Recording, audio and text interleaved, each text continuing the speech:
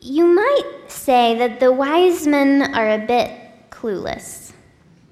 They arrive in Jerusalem openly asking, "Where is the newborn King of the Jews?" seemingly unaware that this is a political question.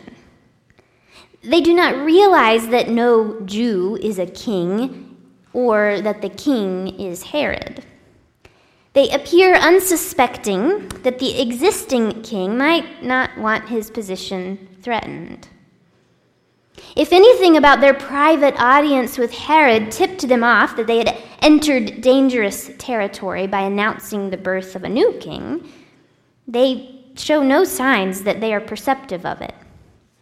Later, they must be warned explicitly in a dream not to return to old Herod as requested. Furthermore, they approach this baby, King of the Jews, with seemingly no shame or hesitation about their own Gentile status. As readers, we marvel every year at Epiphany about the glorious inclusion of the mysterious outsiders from the East. But the wise men do not view it that way. They do not see themselves as anything but wise men. They include themselves in the story and think nothing of it. They travel countless miles to meet the Messiah, and they never fret about whether they are worthy of the journey or whether the Christ child will turn them away. They simply go. As far as we can tell, they are blissfully ignorant of the fact that the Jews were often wary of Gentiles. That before long, Christ's church will be arguing over matters like the importance of Gentile circumcision. The wise men, for all their clairvoyance, do not foresee these troubles. The wise men simply show up and offer their gifts. I remember showing up to Truett Seminary under the impression that everyone there believed in women in ministry.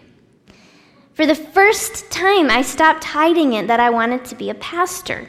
Having left the Southern Baptist behind, I no longer expected people to recoil when I said it or look at me with weird eyes or ask me to defend myself. Imagine my surprise years later, after graduation, when various seminary friends shared that they didn't know what they thought about women pastors until they met me. I was the first woman they ever heard preach.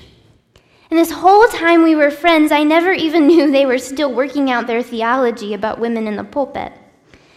I consider it a mercy that I didn't know, because I just bounced right along believing I was fully accepted.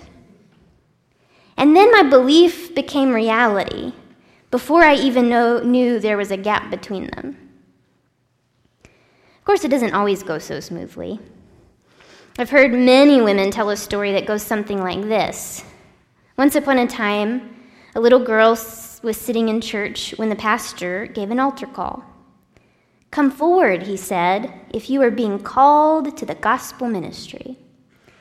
And the little girl squirmed in her pew, a little nervous to stand up and walk forward in front of all those people. But the Spirit whispered and the Spirit tugged, and she said to herself, "I will be brave. Yes, Lord, yes." And she wriggled herself down from the pew, squeezed past all the kneecaps of adults still stuck in their pews, and made her way down to the front. "God's calling me to be a preacher," she whispered in the pastor's ear as he bent down to greet her. And from there, things got confusing. The pastor turned to the congregation and announced that this young girl wanted to be a missionary to Africa. I've heard some version of this story many times. Africa? She thought. I didn't say Africa, and neither did God. What's the pastor talking about? And for the rest of her life, that girl struggled, not only to find her vocation, but also to trust the voice of God when the voice spoke to her. It's often when we are most oblivious to external obstacles that we are most open to following God. Before we are tainted by the opinions of the naysayers, before we are savvy about the difficulties to come, we are able to believe. we have more faith. We have a clearer channel to God. My mom sent me a video this week about an adoptive mom, a middle-aged single woman, Lisa Harper, who has this beautifully special relationship with her adopted daughter, a little girl with HIV from Haiti. Lisa said she'd always wanted to adopt a kid that nobody else was standing in line for. Lisa herself had suffered a lot of abuse over the course of her life, and when she first talked about her desire to adopt with her friends, a friend told her, "Lisa, I don't think it's a good idea for you to become a mom. You might unwittingly transfer the trauma you experienced as a kid onto a child. I think it'd be a much better idea if you would go to the Humane Society and adopt a dog because you're so good with pets." After receiving that piece of advice, it was 7 more years before Lisa pursued adoption. But in the end, the discouragers couldn't hold her back from her calling and her dream. It's hard once life has knocked you down to believe in the miracle that God is calling you to stand up. Once people have questioned your motives and your competency, once you've learned that not everyone is for you and not everyone can see your potential the way God sees, it's hard to believe in the journey to which you are called. You start to internalize all the negativity about you and the negativity about people like you. You tell yourself you're too old or too young, too busy or too tired, too screwed up or too sensitive, too unpopular or too unwanted. You weigh carefully all the odds stacked against you. You examine all the good logical reasons for not moving forward. You know the narrative of why you are stuck so well you could tell it backwards and forwards. You are an expert on your flaws, your weaknesses, your failures, and your setbacks. You know all the ways life has dealt you an unfair hand. You are very knowledgeable about all the things that are wrong with you and all the things that could go wrong on a journey.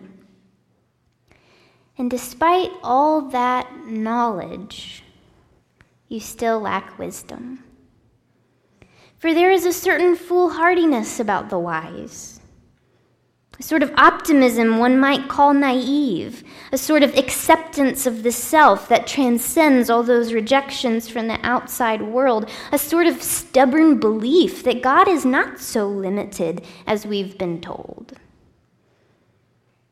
The wise men expected their search to be received with hospitality, and their devotion to be welcomed by the Christ. It was, frankly, an irrational expectation, not too grounded in historical fact or political awareness. It was grounded in something deeper, the mystery of God that had called to them in the night. It was grounded in a years-long practice of trusting themselves and trusting the messages they heard from God.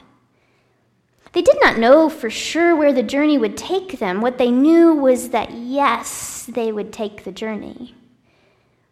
What they knew was that they would trust the prompting inside them despite any ridicule, any opposition, any obstacle. What they knew was that there was a lot left to learn, but they'd never learn it by staying put. I'd like to suggest that despite all the street smarts we've accumulated through the years, you and I can still be wise. That is, foolish enough to believe. Maybe we don't have to live jaded, afraid, always anticipating the next setback or the next loss. Maybe we can live excited about the adventure and ready to embark. I don't know what your next journey is. Maybe the journey for you is something small.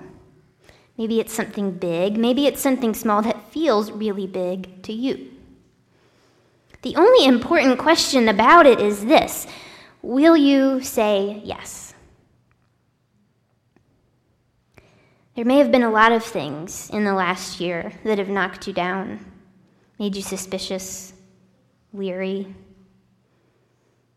But it's never too late to go outside beneath the stars and dream again. Inside the worship guide this morning, you read a small portion of a Jan Richardson poem. I really want to read you the full poem. If you could see the journey whole, you might never undertake it, might never dare the first step that propels you from the place you have known toward the place you know not. Call it one of the mercies of the road, that we see it only by stages as it opens before us, as it comes into our keeping, step by single step. There is nothing for it but to go, and by our going take the vows the pilgrim takes, to be faithful to the next step, to rely on more than the map, to heed the signposts of intuition and dream, to follow the star that only you will recognize, to keep an open eye for the wonders that attend the path, to press on beyond distractions, beyond fatigue, beyond what would tempt you from the way. There are vows that only you will know, the secret promises for your particular path, and the new ones you will need to make when the road is revealed by turns you could not have foreseen. Keep them, break them, make them again. Each promise becomes part of the path. Each choice creates the road that will take you to the place where at last you will kneel to offer the gift most needed, the gift that only you can give, before turning to go home by another way. Journey on, my friends. May the light of God guide you always. Amen.